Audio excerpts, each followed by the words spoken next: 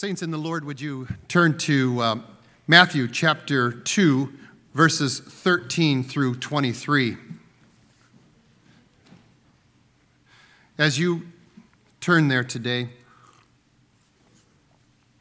I have to tell you that this message is an extremely challenging message. It was challenging for me to prepare. It's challenging for me right now to deliver it.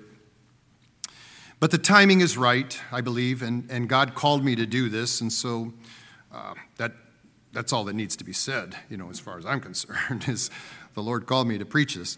Timing is right. Also, I'm aware that many of you that are reading in your Bible and you have a Bible reading plan, some of you are doing just as I do. You start in the book of Genesis and you work your way all the way to Revelation.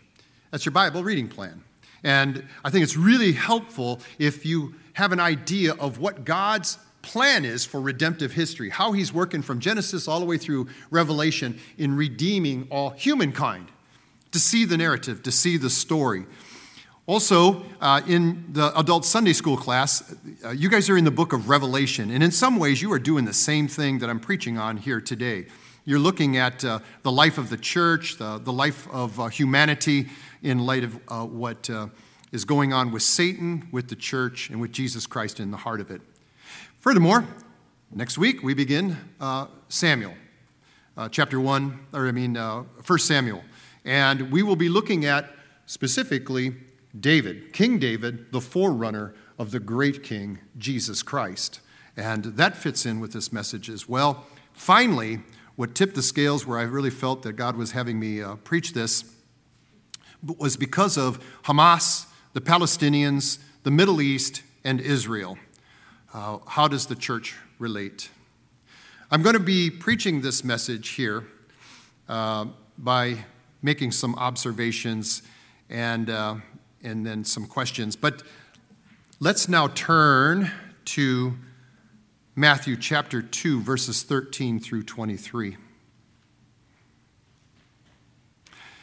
Now when they, meaning the wise men or the Magi, had departed, behold, an angel of the Lord appeared to Joseph in a dream and said, "Rise, take the child and his mother, and flee to Egypt, and remain there until I tell you. For Herod is about to search for the child to destroy him."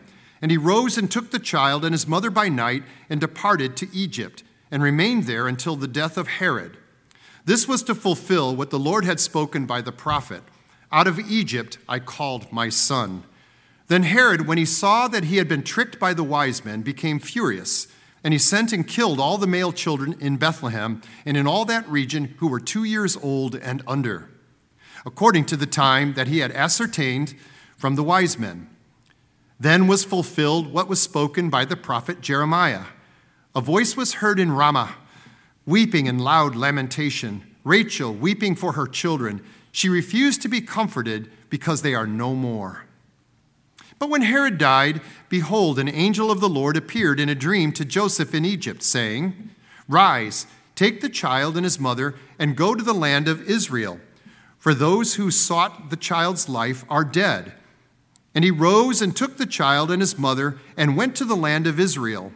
But when he heard that Archelaus was reigning over Judea in place of his father Herod, he was afraid to go there. And being warned in a dream, he withdrew to the district of Galilee. And he went and lived in a city called Nazareth, so that what was spoken by the prophets might be fulfilled, that he would be called a Nazarene.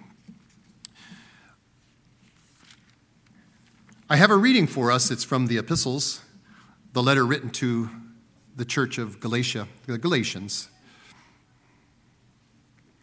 which was a district. It's found in chapter 6, verse 16 through 18, just 3 verses. Actually, I'm going to start in verse number 14 through 16. Chapter 6, 14 through 16. The Apostle Paul pens these words. "But far be it from me to boast, except in the cross of our Lord Jesus Christ, by which the world has been crucified to me, and I to the world.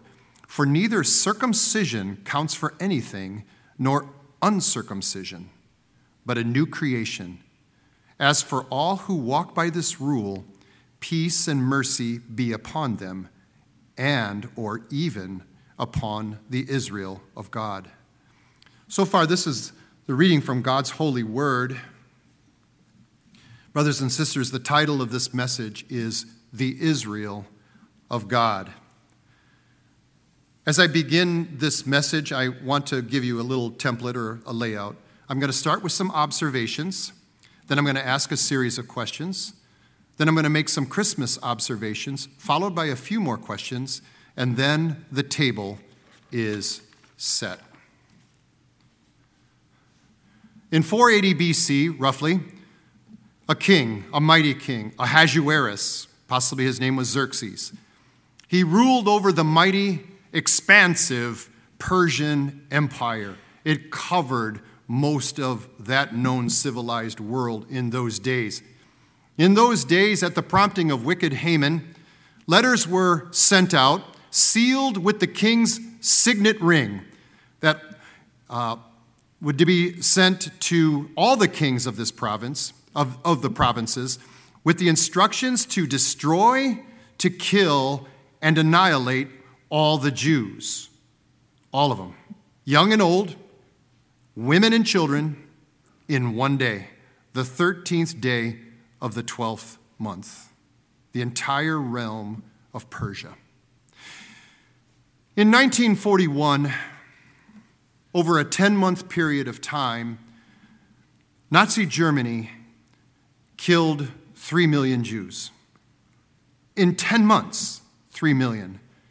By the time the killing was done in 1945, 6 million Jews during the Holocaust had been killed in death camps and in extermination camps and in concentration camps in Germany and in Poland.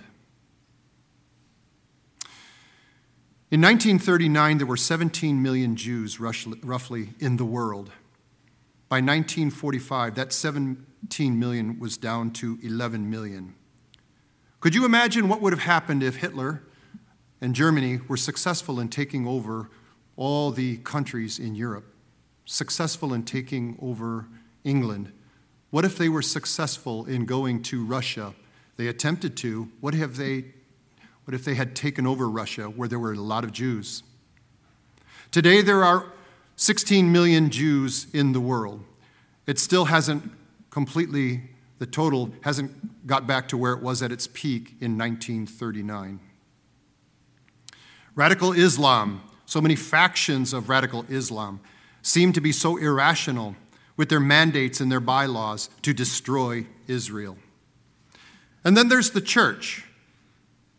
The Apostle Paul at one time was Saul when the church was in its infancy. A little fledgling little thing, Saul, zealous Saul, sought to destroy the church. In 300 AD, Diocletian, one of the Roman emperors, powerful man, had an empire-wide persecution taking place with a decree to destroy Christianity in the realm. Going forward a little bit further, in the 1950s, the late 1950s, communist countries were proliferating over the earth. Russia was the most powerful. Came Soviet Union. The Soviet Union, led by Nikita Khrushchev, in the late 1950s, Nikita Khrushchev said this. He boasted that the religion in the USSR would become obsolete by 1965. And when that happened, with hyperbole, said that at least one Christian should be preserved and placed in a museum so that the future generations of the Soviets could view an extinct species. Why throughout history have people hated Israel, hated the Jews? Why throughout history have they faced the threat of genocide, of extermination? Why did the Jews and the Romans seek to kill Jesus, the King of Israel, the King of the Jews, the author of life? Why throughout the history of the church, the true church, like Israel, has faced the threat of persecution, suppression, eradication, extermination? Israel, Jesus, the church. Who or what is behind all of this? Second set of observations that I want to make. I just read to you what is traditionally a Christmas narrative. All the narratives that we've looked at throughout this Christmas season have something in common. Listen, Gabriel speaks to Zechariah, speaks to him about John, who became known as John the Baptist. Gabriel said this to Zechariah, John's father. This boy, this man, will turn many of the children of Israel to the Lord their God. Gabriel speaks to Mary, the mother of Jesus, and here's what he said to her. God will give him, Jesus, the throne of his father David. David was the king of Israel who ruled over Israel. And he will reign, Jesus will reign over the house of David as king forever. Notice, not just 1,000 years over Israel, forever. And notice also that this isn't an Old Testament passage coming from the Psalms or something that you would see in the Old Testament. This is a New Testament declaration that Jesus will reign over the house of David forever. Zechariah, the father of John, prophesied, and when you read it, it's all about Israel. The one that's going to rescue Israel, it's all about Israel. The father of Israel, also Abraham, Father Abraham. Mary's song, the great Magnificat. It's all about God's servant Israel. It's about Jesus, the one also, but it's direct. The one to benefit from what Jesus is going to do is God's servant Israel. And she speaks of, again, Israel's father Abraham, and about Abraham's, the father of Israel, Abraham's offspring forever. The wise men come, and they are looking to worship the King of the Jews. And we learn in that passage that a ruler is going to come who will shepherd my people, what? Israel. Israel, the Jews, Father Abraham. This raises some questions. Where do the nations come in? How do they fit in with this story about Israel? Where does the church come in? Beacon Light. What is the church's relationship with Israel? How does the church respond to what is happening right now in the modern state of Israel? Israel, Jesus, and the church, they are inseparably united. But to begin to answer these questions, it requires a brief, I hope it seems that way to you this morning, overview of redemptive history. We're going to do that. We're going to look at salvation history briefly from Genesis to Revelation. And we're going to do so without losing sight of the texts that I just read to you this morning. I beseech you, as Paul would say, this is how he would say it, I beseech you that you listen carefully this morning. Take notes if you can. The title again of this message is The Israel of God. God is love, God is good. Everything that God made was good. We don't exist in a Star Wars cosmic economy. Star Wars and movies and shows and perspectives and philosophies like that feel that good and evil have always existed. It's called dualism. No, they have not always existed. There was a time when everything was good that God made, including Satan. But Satan was filled with pride and he fell. And then he tempted human beings that were made in God's image to fall as well with pride. He tempted them to bypass God as they would rule and steward God's creation, to bypass God in their pride. God, though, is a loving God, merciful God, and the gospel was proclaimed long ago. Chapter 3 of Genesis 3:15. And here is what God said to Satan. I will put enmity between you and the woman, and between your offspring and her offspring. This offspring that's coming of the woman, he will crush your head.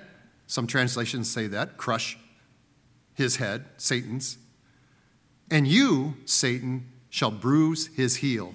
The gospel is already being preached. Satan did his job well, though.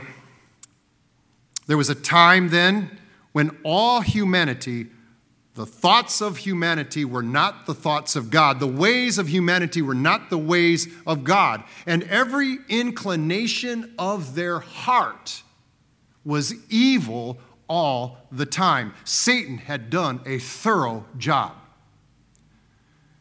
God was grieved that he had made man in his image.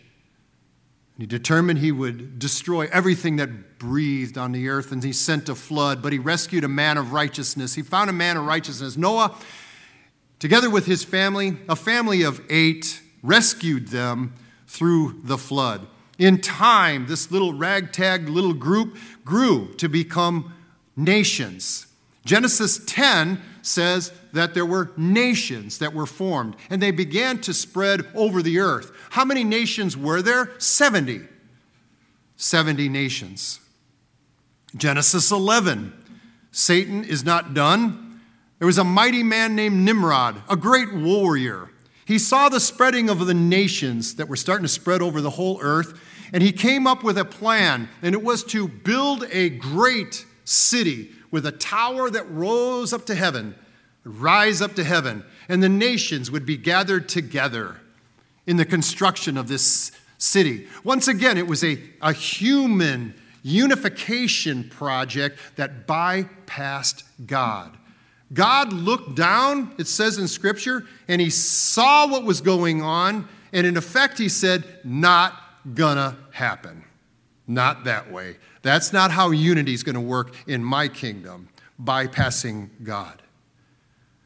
The Bible says that words of God were, let us, Father, Son, Holy Spirit, let us confuse their language. And they did.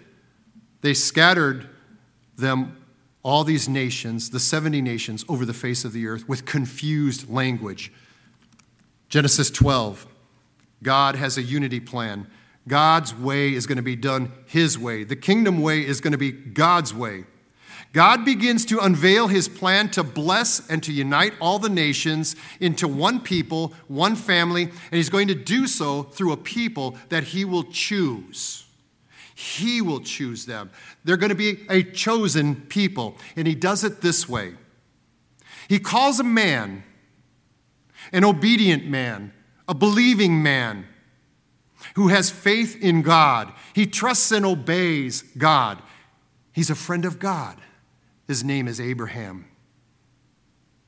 God speaks to this faithful man who becomes God's friend. In your offspring, Abraham, in your seed, all nations are going to be blessed. Genesis chapter 22. In your seed, all nations are going to be blessed, and you will inherit this land of Canaan. God seals this promise by having Abraham be circumcised. Abraham has a son. Abraham and Sarah have a son. His name is Isaac. He's a child of promise, born to Abraham in his old age. It's Abraham's only son, whom he loves. And to this son, Isaac, the son of Abraham, God says this. He speaks to Isaac himself, and here's what he does. He gives him a promise. In your offspring, in your seed, all the nations on earth will be blessed. Why? Because Abraham, your father, obeyed my voice. Genesis 26. Isaac has a son. His name is Jacob. God speaks to this son, Jacob. I am the God of Abraham, your father, the God of Isaac. I want you to notice this, because if you're like me, probably you've read through that many times, and you might not have even took note of it, but did you notice that when God is talking to Jacob, the son of Isaac, he calls Jacob, and he says, Abraham, your father. Notice that. Abraham, your father, is who he's addressing. And this is what he says to Jacob.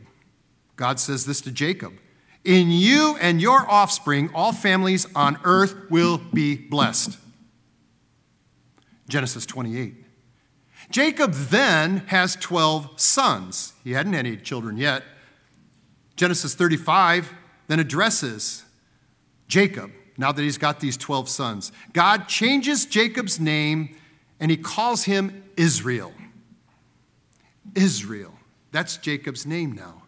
Jacob has 12 sons who become the 12 tribes of Israel. When we think of Israel, the person, you can't separate it from his sons. Israel is known as a people group who is made up of 12 tribes.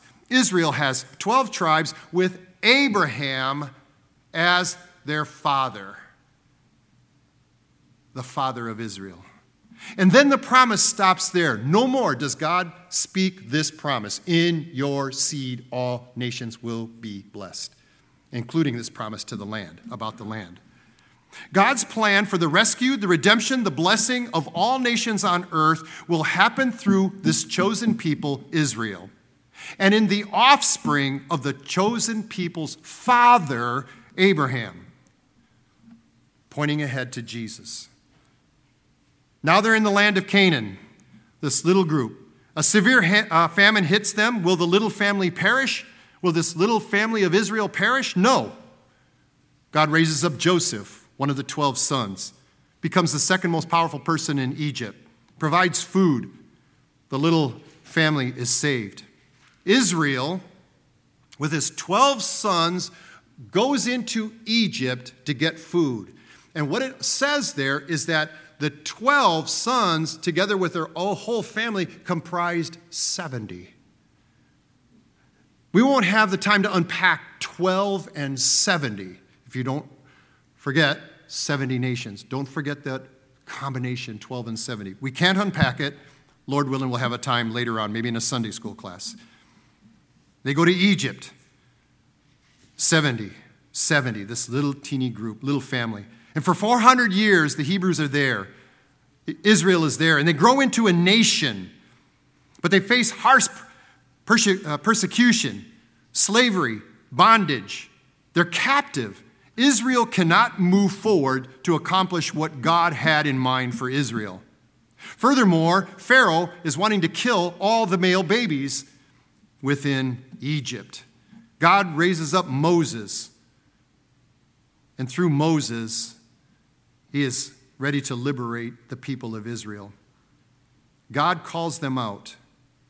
And this is what happened. Moses had to go to Pharaoh and tell Pharaoh this. Thus saith the Lord, Israel is my firstborn son. Let my son go, that he may serve me. Well, that's quite a strange way to put it. A group of people, now they're 2 million. Israel is my son, this massive group of people, and he calls them by a singular, an individual, a son. Out of Egypt, the passage that we read this morning said, I called my son. Matthew, in writing the gospel, draws our attention to these words that Hosea, the prophet, spoke long ago. When Hosea said those words, out of Egypt, I called my son, you can read the passage. He had in mind the people of Israel coming out of Egypt. But it looks like that Hosea unwittingly was also prophesying about someone who would stand for Israel, a man whose name was Jesus, God's son. Israel is God's son as a collective people group, but there's an individual who is God's son. And he calls that one out of Egypt, as you'll see in a moment. God, in his holy word, says this about the people of Israel who have become a nation.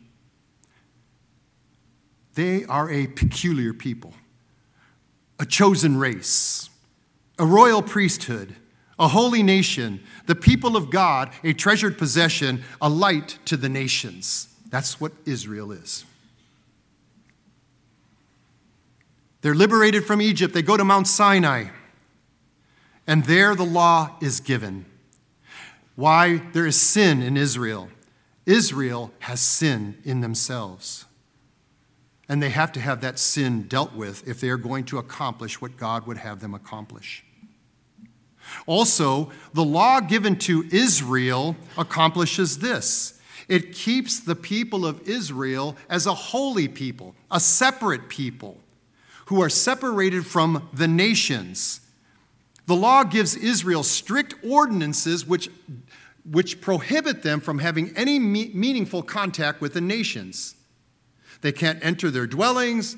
The nations cannot come into the temple to worship with God's people. There is no meaningful contact with the nations. There is a barrier between Israel and the nations. A barrier of hostility is what the Bible calls it. Israel is captive. It's held captive.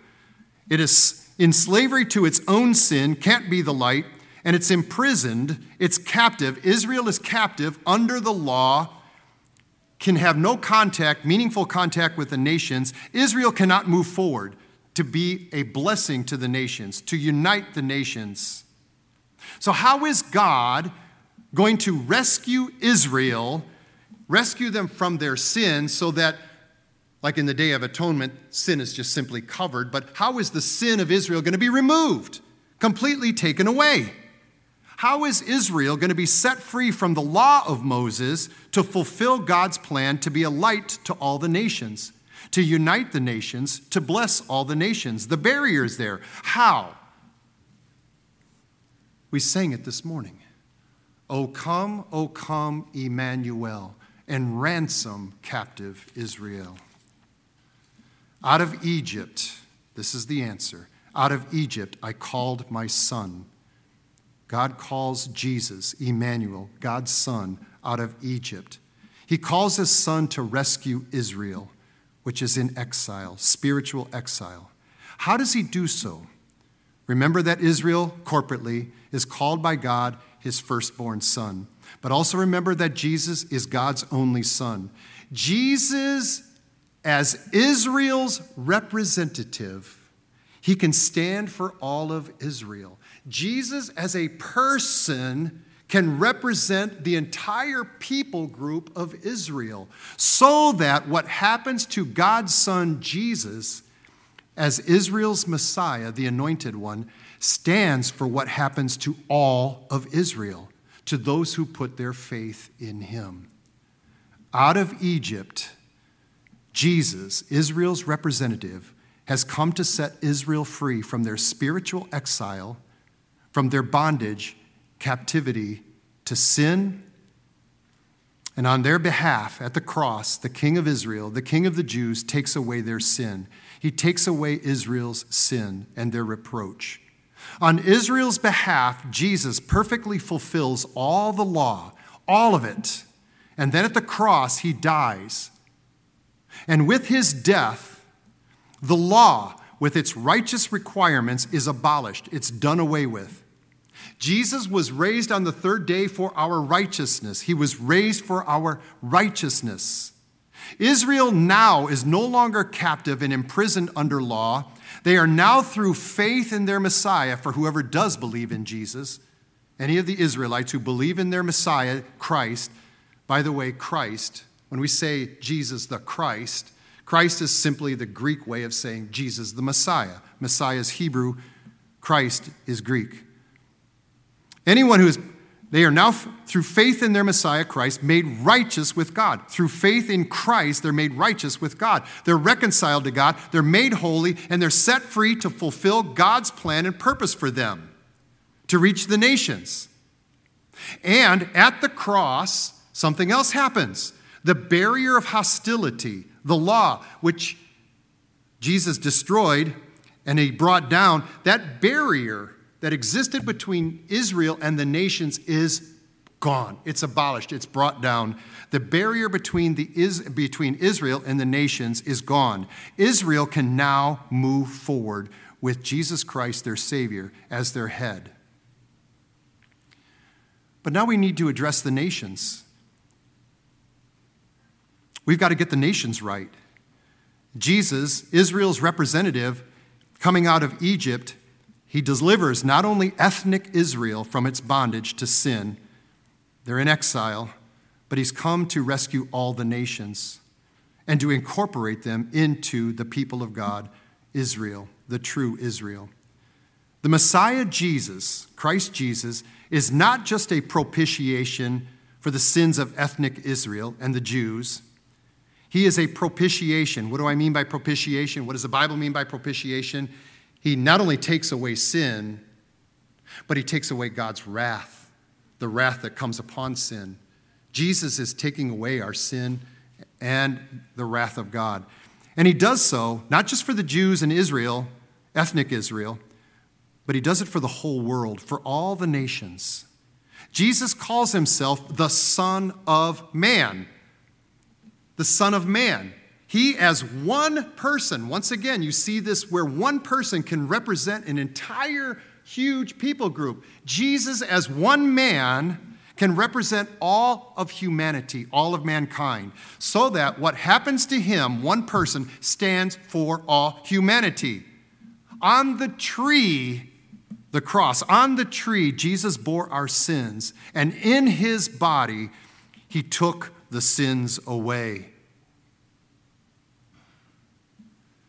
And he took God's wrath away. He tastes death for all of humanity. But all that he did for all of humanity is only appropriated. It's only realized. It's only accomplished for every person who puts their faith in Jesus. What Jesus accomplished for everyone is only applicable. It's only effective for those who put their faith in Jesus, who enter into life in Christ Jesus. They're the ones that are set free from captivity to sin. Their sins are forgiven. They're reconciled to God. They're made righteous through their faith in Christ. And shockingly, these nations, these Gentiles who put their faith in Christ now find themselves in Christ. And they find themselves taking their place among the people of God. The scattered, divided nations who once were not a people, without hope and without God, joined the believers from Israel to become the people of God. The nations become part of what's called the Commonwealth of Israel. They become part of Israel, sharers in all of the covenant promises that you see in the Old Testament that were given to the people of Israel. And if you want to question that, just read Ephesians 2 and Ephesians 3 carefully. And you'll see it laid out there beautifully by the Apostle Paul. The wild branches that we are as nations, Gentiles, cut off wild olive trees, are grafted into the olive tree which is Israel, made up of the remnant of Israel. There is a remnant that has always been faithful to God, obeyed God, trusted God, would not bow the knee to Baal, who looked ahead to their Messiah. There has always been a remnant. This is the true Israel. The Gentiles, the nations, are grafted into that cultivated natural olive tree now. It's the Israel of God. What I have so painstakingly unfolded for you so far this morning represents the great divide between the Reformed tradition and what we call dispensationalism. I'm not going to unfold that. I have been teaching you and preaching as a pastor the Reformed understanding of Scripture and redemptive history. Now that we're part of Israel, the Israel of God, here's what God says about us as Gentiles, as nations. Listen to this. This is intriguing. Here's what he says about us, you, me. Once you were not a people, but now you are the people of God. You are a people of God's own possession. You are a chosen race, a royal priesthood, a holy nation. Now, wait a second, we say. That's what God said about Israel. Yes, he did. And that's just the point. And that's what he says about us now. Abraham, the father of Israel, has become your father and my father, because he's the father of all who believe. And that's why the little children, whether they're in a dispensational church or a Reformed church, sing that song. Father Abraham had many sons. Many sons had Father Abraham. I am one of them, and so are you. So let's all praise the Lord. Who's the all? Jews, Gentiles, Israel, true Israelites. Because Abraham is our father. You have become a Jew. That's what the Bible says. A Jew isn't somebody who is one outwardly. A Jew is somebody who is inwardly a Jew. And circumcision is not outward, it is inward. There is an inward circumcision. It's the circumcision of the heart. And you have the law of God written no longer on tablets of stone, but the law of God is inscribed by the Spirit upon your heart. The Spirit of the living God is not dwelling in a temple, in a physical temple in Israel somewhere, in Jerusalem somewhere. The Spirit of the living God now dwells in the temple of your body. And Jesus Christ is that massive temple of which you and I, through our faith in Christ, have become living stones in that massive temple who is Jesus. We are being joined together with all who believe in Jesus Christ, Israel's Messiah, the Christ, to become a living stone built up together, unified, all nations, believing Israelites, into that temple. We're not looking for a temple to be built in Jerusalem for God to fulfill his redemptive plans for history, for his people. We have come to Mount Zion. That's what the Bible says. To the heavenly Jerusalem. Your eternal home, my eternal home, is now the glorious, mighty, massive, beautiful city called New Jerusalem. That's our city. The great city of Israel, Jerusalem, the New Jerusalem. That's our city. And it has 12 gates in them. They're all named after the tribes of Israel. That's our city. Everyone has to enter in through one of those gates. And it's built upon the foundation stones of the 12 apostles who were all Jews, with Jesus Christ as the cornerstone. It's the city of the great king. And the great king is Jesus, King Jesus, the King of kings and the Lord of lords. He's the descendant of King David, according to the flesh.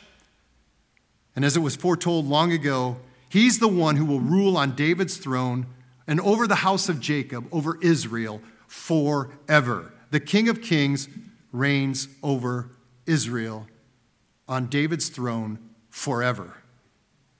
There are 5 verses left in the Bible. This is Revelation chapter 22, verse number 16. There are only 5 verses left in the Bible, and here's what Jesus does by way of reminder so that we don't forget at the end of the Bible, at the end of this book of Revelation, I, Jesus, have sent my angel to testify these things for the churches. I, Jesus, have sent my angel to testify to these things for the churches. I am the root and descendant of David. He is the bright and morning star. Church, we have to pay attention. Jesus has just declared himself. This is who he is forever. He's the root of David, the King of kings who's ruling over his empire, his kingdom, and over Israel. Brothers and sisters, what's happened here is that the two have become one. Believing Israel has been united to the believing nations because God only has one family.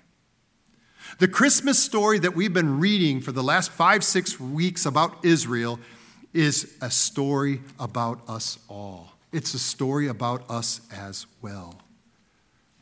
And so the song that we sang this morning, we sung, "O come, desire of nations, bind all peoples in one heart and mind, bid envy, strife, and quarrels cease, fill the whole earth with heaven's peace. Rejoice, rejoice, Emmanuel shall come to you, O Israel. Saints in the Lord, the union of the believing Gentiles to the believing Jews to believing Israel is a shocking, radical development. It is so radical that it requires something entirely new to accomplish it. It requires new creation. Believing Jews become new creatures in Christ. When they enter into faith in Christ, they're in Him, they become a new creature. Believing Gentiles, the nations, become new creatures in that same Christ, in Israel's Messiah, in the Christ. And Galatians 2:20 puts it this way: if anyone is in Christ, he becomes a new creature, a new creation. The old has passed away, behold, all things have become new. And together they comprise a new entity, and that new entity is called the Israel of God. It's the New Testament church. Read Galatians 6:15 and 16. For neither circumcision, the Jews, circumcision, counts for anything, nor uncircumcision, the Gentiles, the pagans, the nations. What counts is a new creation. And for all who walk by this rule, peace and mercy be upon them, even upon the Israel of God, because that is what the Israel of God is. It is made up of Jews and Gentiles who have put their faith in Jesus Christ and have become a new creation, and they together comprise a new entity, the Israel of God, the New Testament church. As I said, the book of Ephesians chapter 2 verses 3 and chapter 2 and chapter 3 say the same thing. The Jews, the Gentiles are united into one new worshiping community. They're incorporated into Israel. And this mystery that has been hidden for ages is now made manifest. It's shown. This mystery has been shown to the cosmic rulers and the authorities. It's expressed. This union of believing Jews, believing Israelites, with the believing nations who come together in a worshiping community is expressed in the church. That's what it says. That's the holy word of God. The Israel of God. The church is not replacing Israel. The New Testament church is simply the fullness of all that God had planned and purposed for Israel from the very beginning. The New Testament church had its birth in Jerusalem, in Israel, on the day of Pentecost. I'm talking about the New Testament church. In a sense, there has always been a church, an assembly of God's people. From the very beginning, all those who have been faithful to God have been part of an assembly of God, the people of God. But the New Testament church, the union of Jews and Gentiles, which couldn't happen because of the law, now has happened. It's taken place, and they take their place with all those who've gone before them, and they are assembled into one body, the New Testament church. Jews and sojourners and foreigners on the day of Pentecost, long ago, 50 days after Passover, 50 days after Jesus Christ died, roughly, the day of Pentecost came. And all these people from all the nations of the earth gathered together in Jerusalem in Israel. And there the Holy Spirit came upon them, upon the 120. And the gospel of the kingdom, the good news of the kingdom was being preached to all these nations that are assembled. The whole earth is assembled, representatives. And they're hearing the good news in a language that all of them could understand. They're together, they're united, and they're believing. This is a reversal of what Satan was attempting through Nimrod.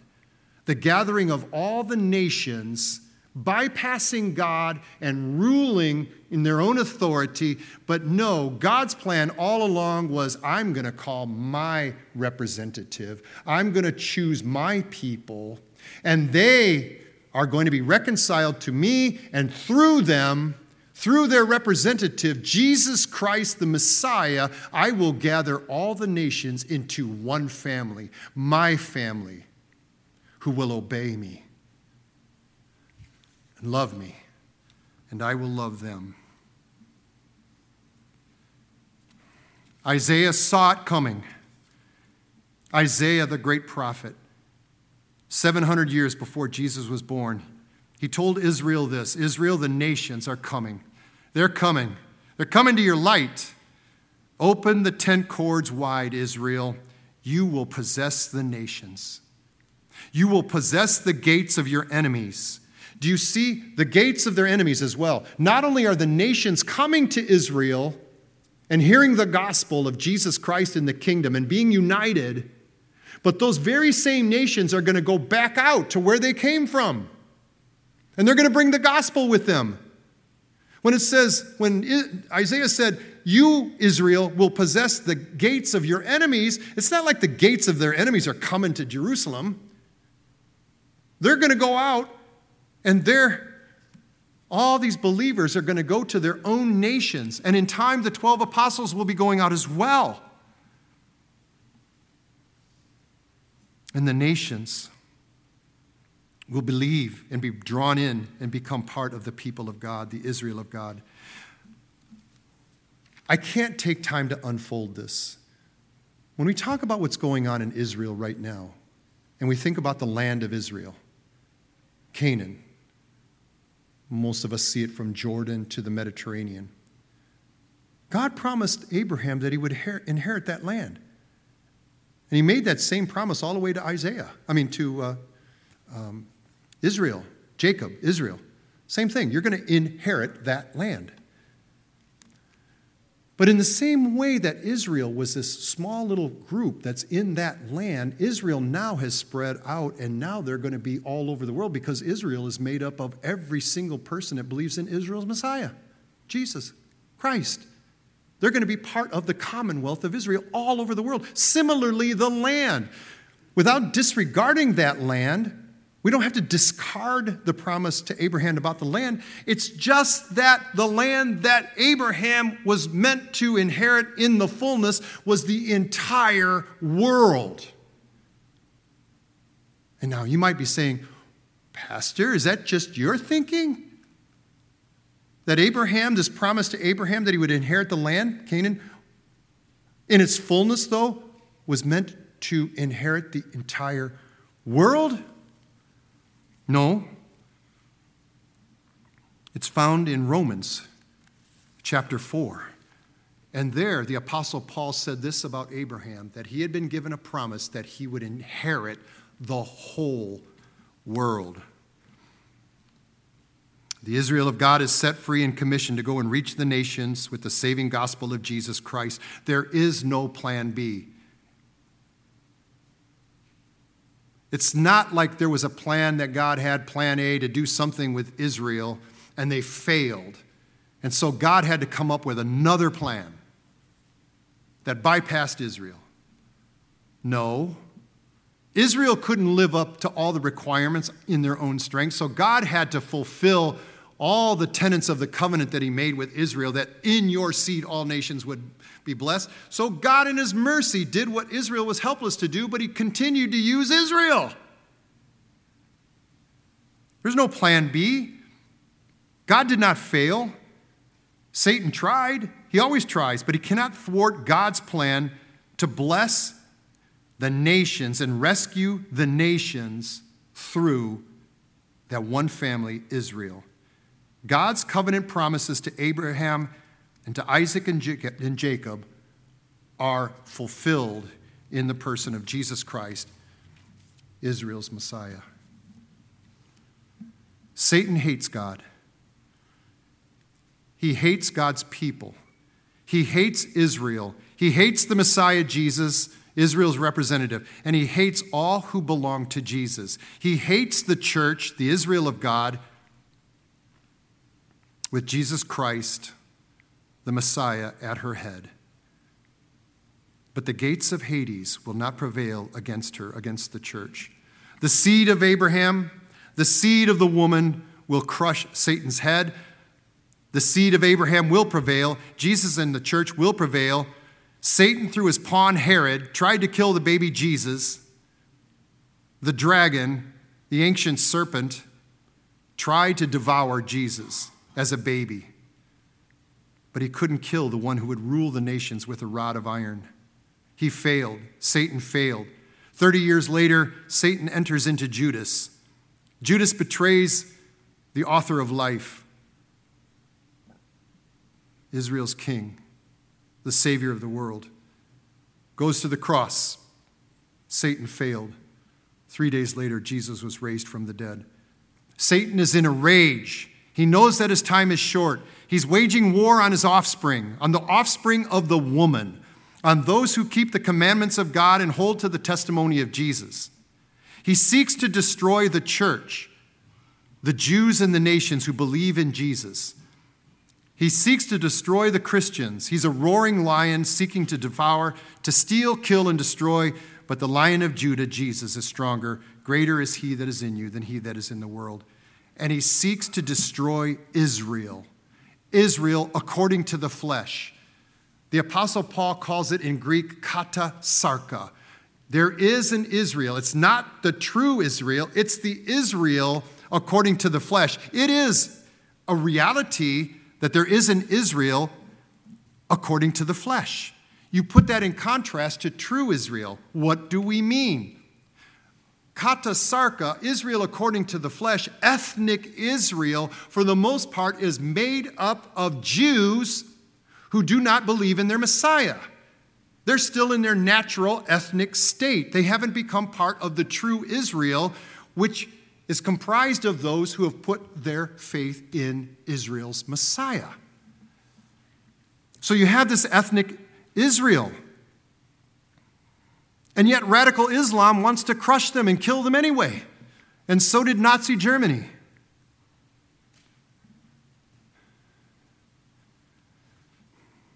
Why does Satan want to destroy them? You know, Paul grieved for his people, his natural-born people. Paul was an Israelite. He was a Benjamite. He was a natural-born Jew, a natural-born Israel. You know what? He grieved for those at Israel. He grieved for ethnic Israel, the natural-born Israel, who had not put their faith in Christ. In fact, Paul grieved so deeply, he said, I wish I could be cut off and cursed and cut off from Christ for the sake of my people that don't believe. Ethnic Israel, katasarka, Israel according to the flesh. Why does Satan still want to kill them? Because for the fullness of God's plan to be realized, they must be brought in. Unbelieving Israel must be brought in. At the moment, as far as the gospel is concerned, they are your enemies. That's what it says in the Bible. Unbelieving Jews, unbelieving Israelites are your enemies as far as the gospel is concerned. But here's what the Bible says about unbelieving Jews and unbelieving Israel. Israel according to the flesh, who has not become true Israel yet, fulfilled Israel. They are beloved of God. That's what the Apostle Paul said. They're your enemies, but they are beloved of God. And for the sake of the fathers, Abraham, Isaac, and Jacob, they will return. Why? Because the gifts of God and the calling of God are irrevocable. A major portion of Israel is experiencing a hardening in part. Right now, the highest estimates worldwide of how many believing Jews there are is 350,000. Most estimates are much lower than that. Jews for Jesus has it probably more like at 150,000. There are 16 million Jews worldwide. Do you realize how few are Messianic Jews who have put their faith in their Messiah, Israel's Messiah? That's less than 2% by far of the 16 million Jews. 7 million of them are in Palestine, in that promised land. 6 million of those 16 are in the USA.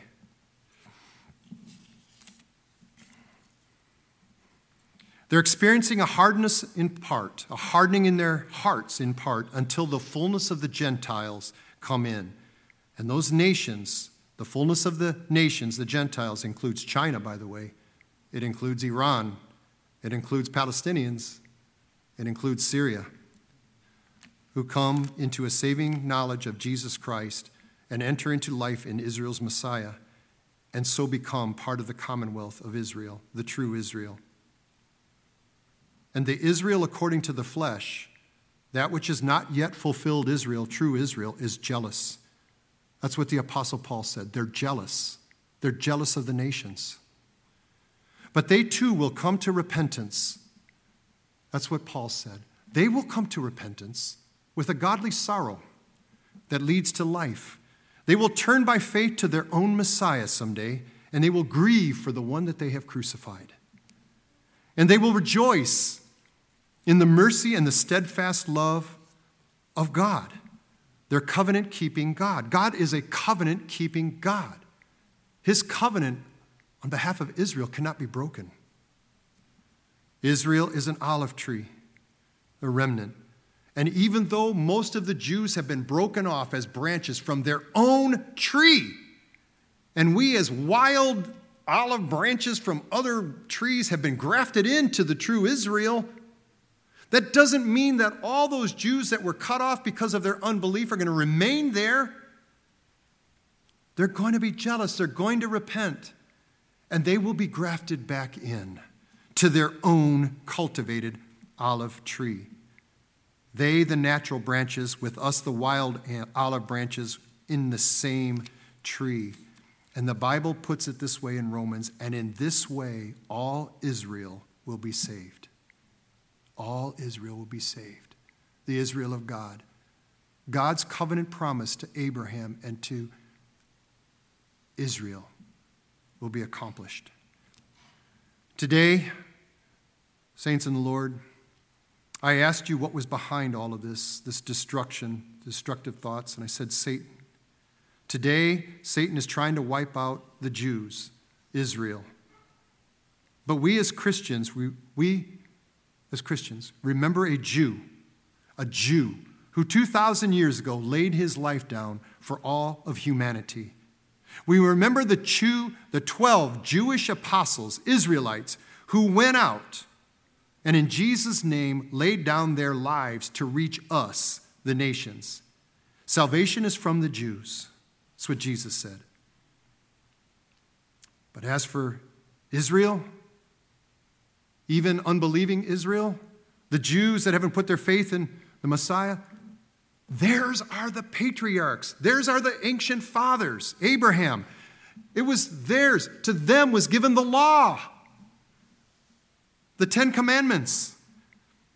And from them, even the unbelieving Jews, has come the Savior of the world. And so, like Paul, we pray for Israel, for katasarka, unbelieving Israel, Israel according to the flesh, unbelieving Jews.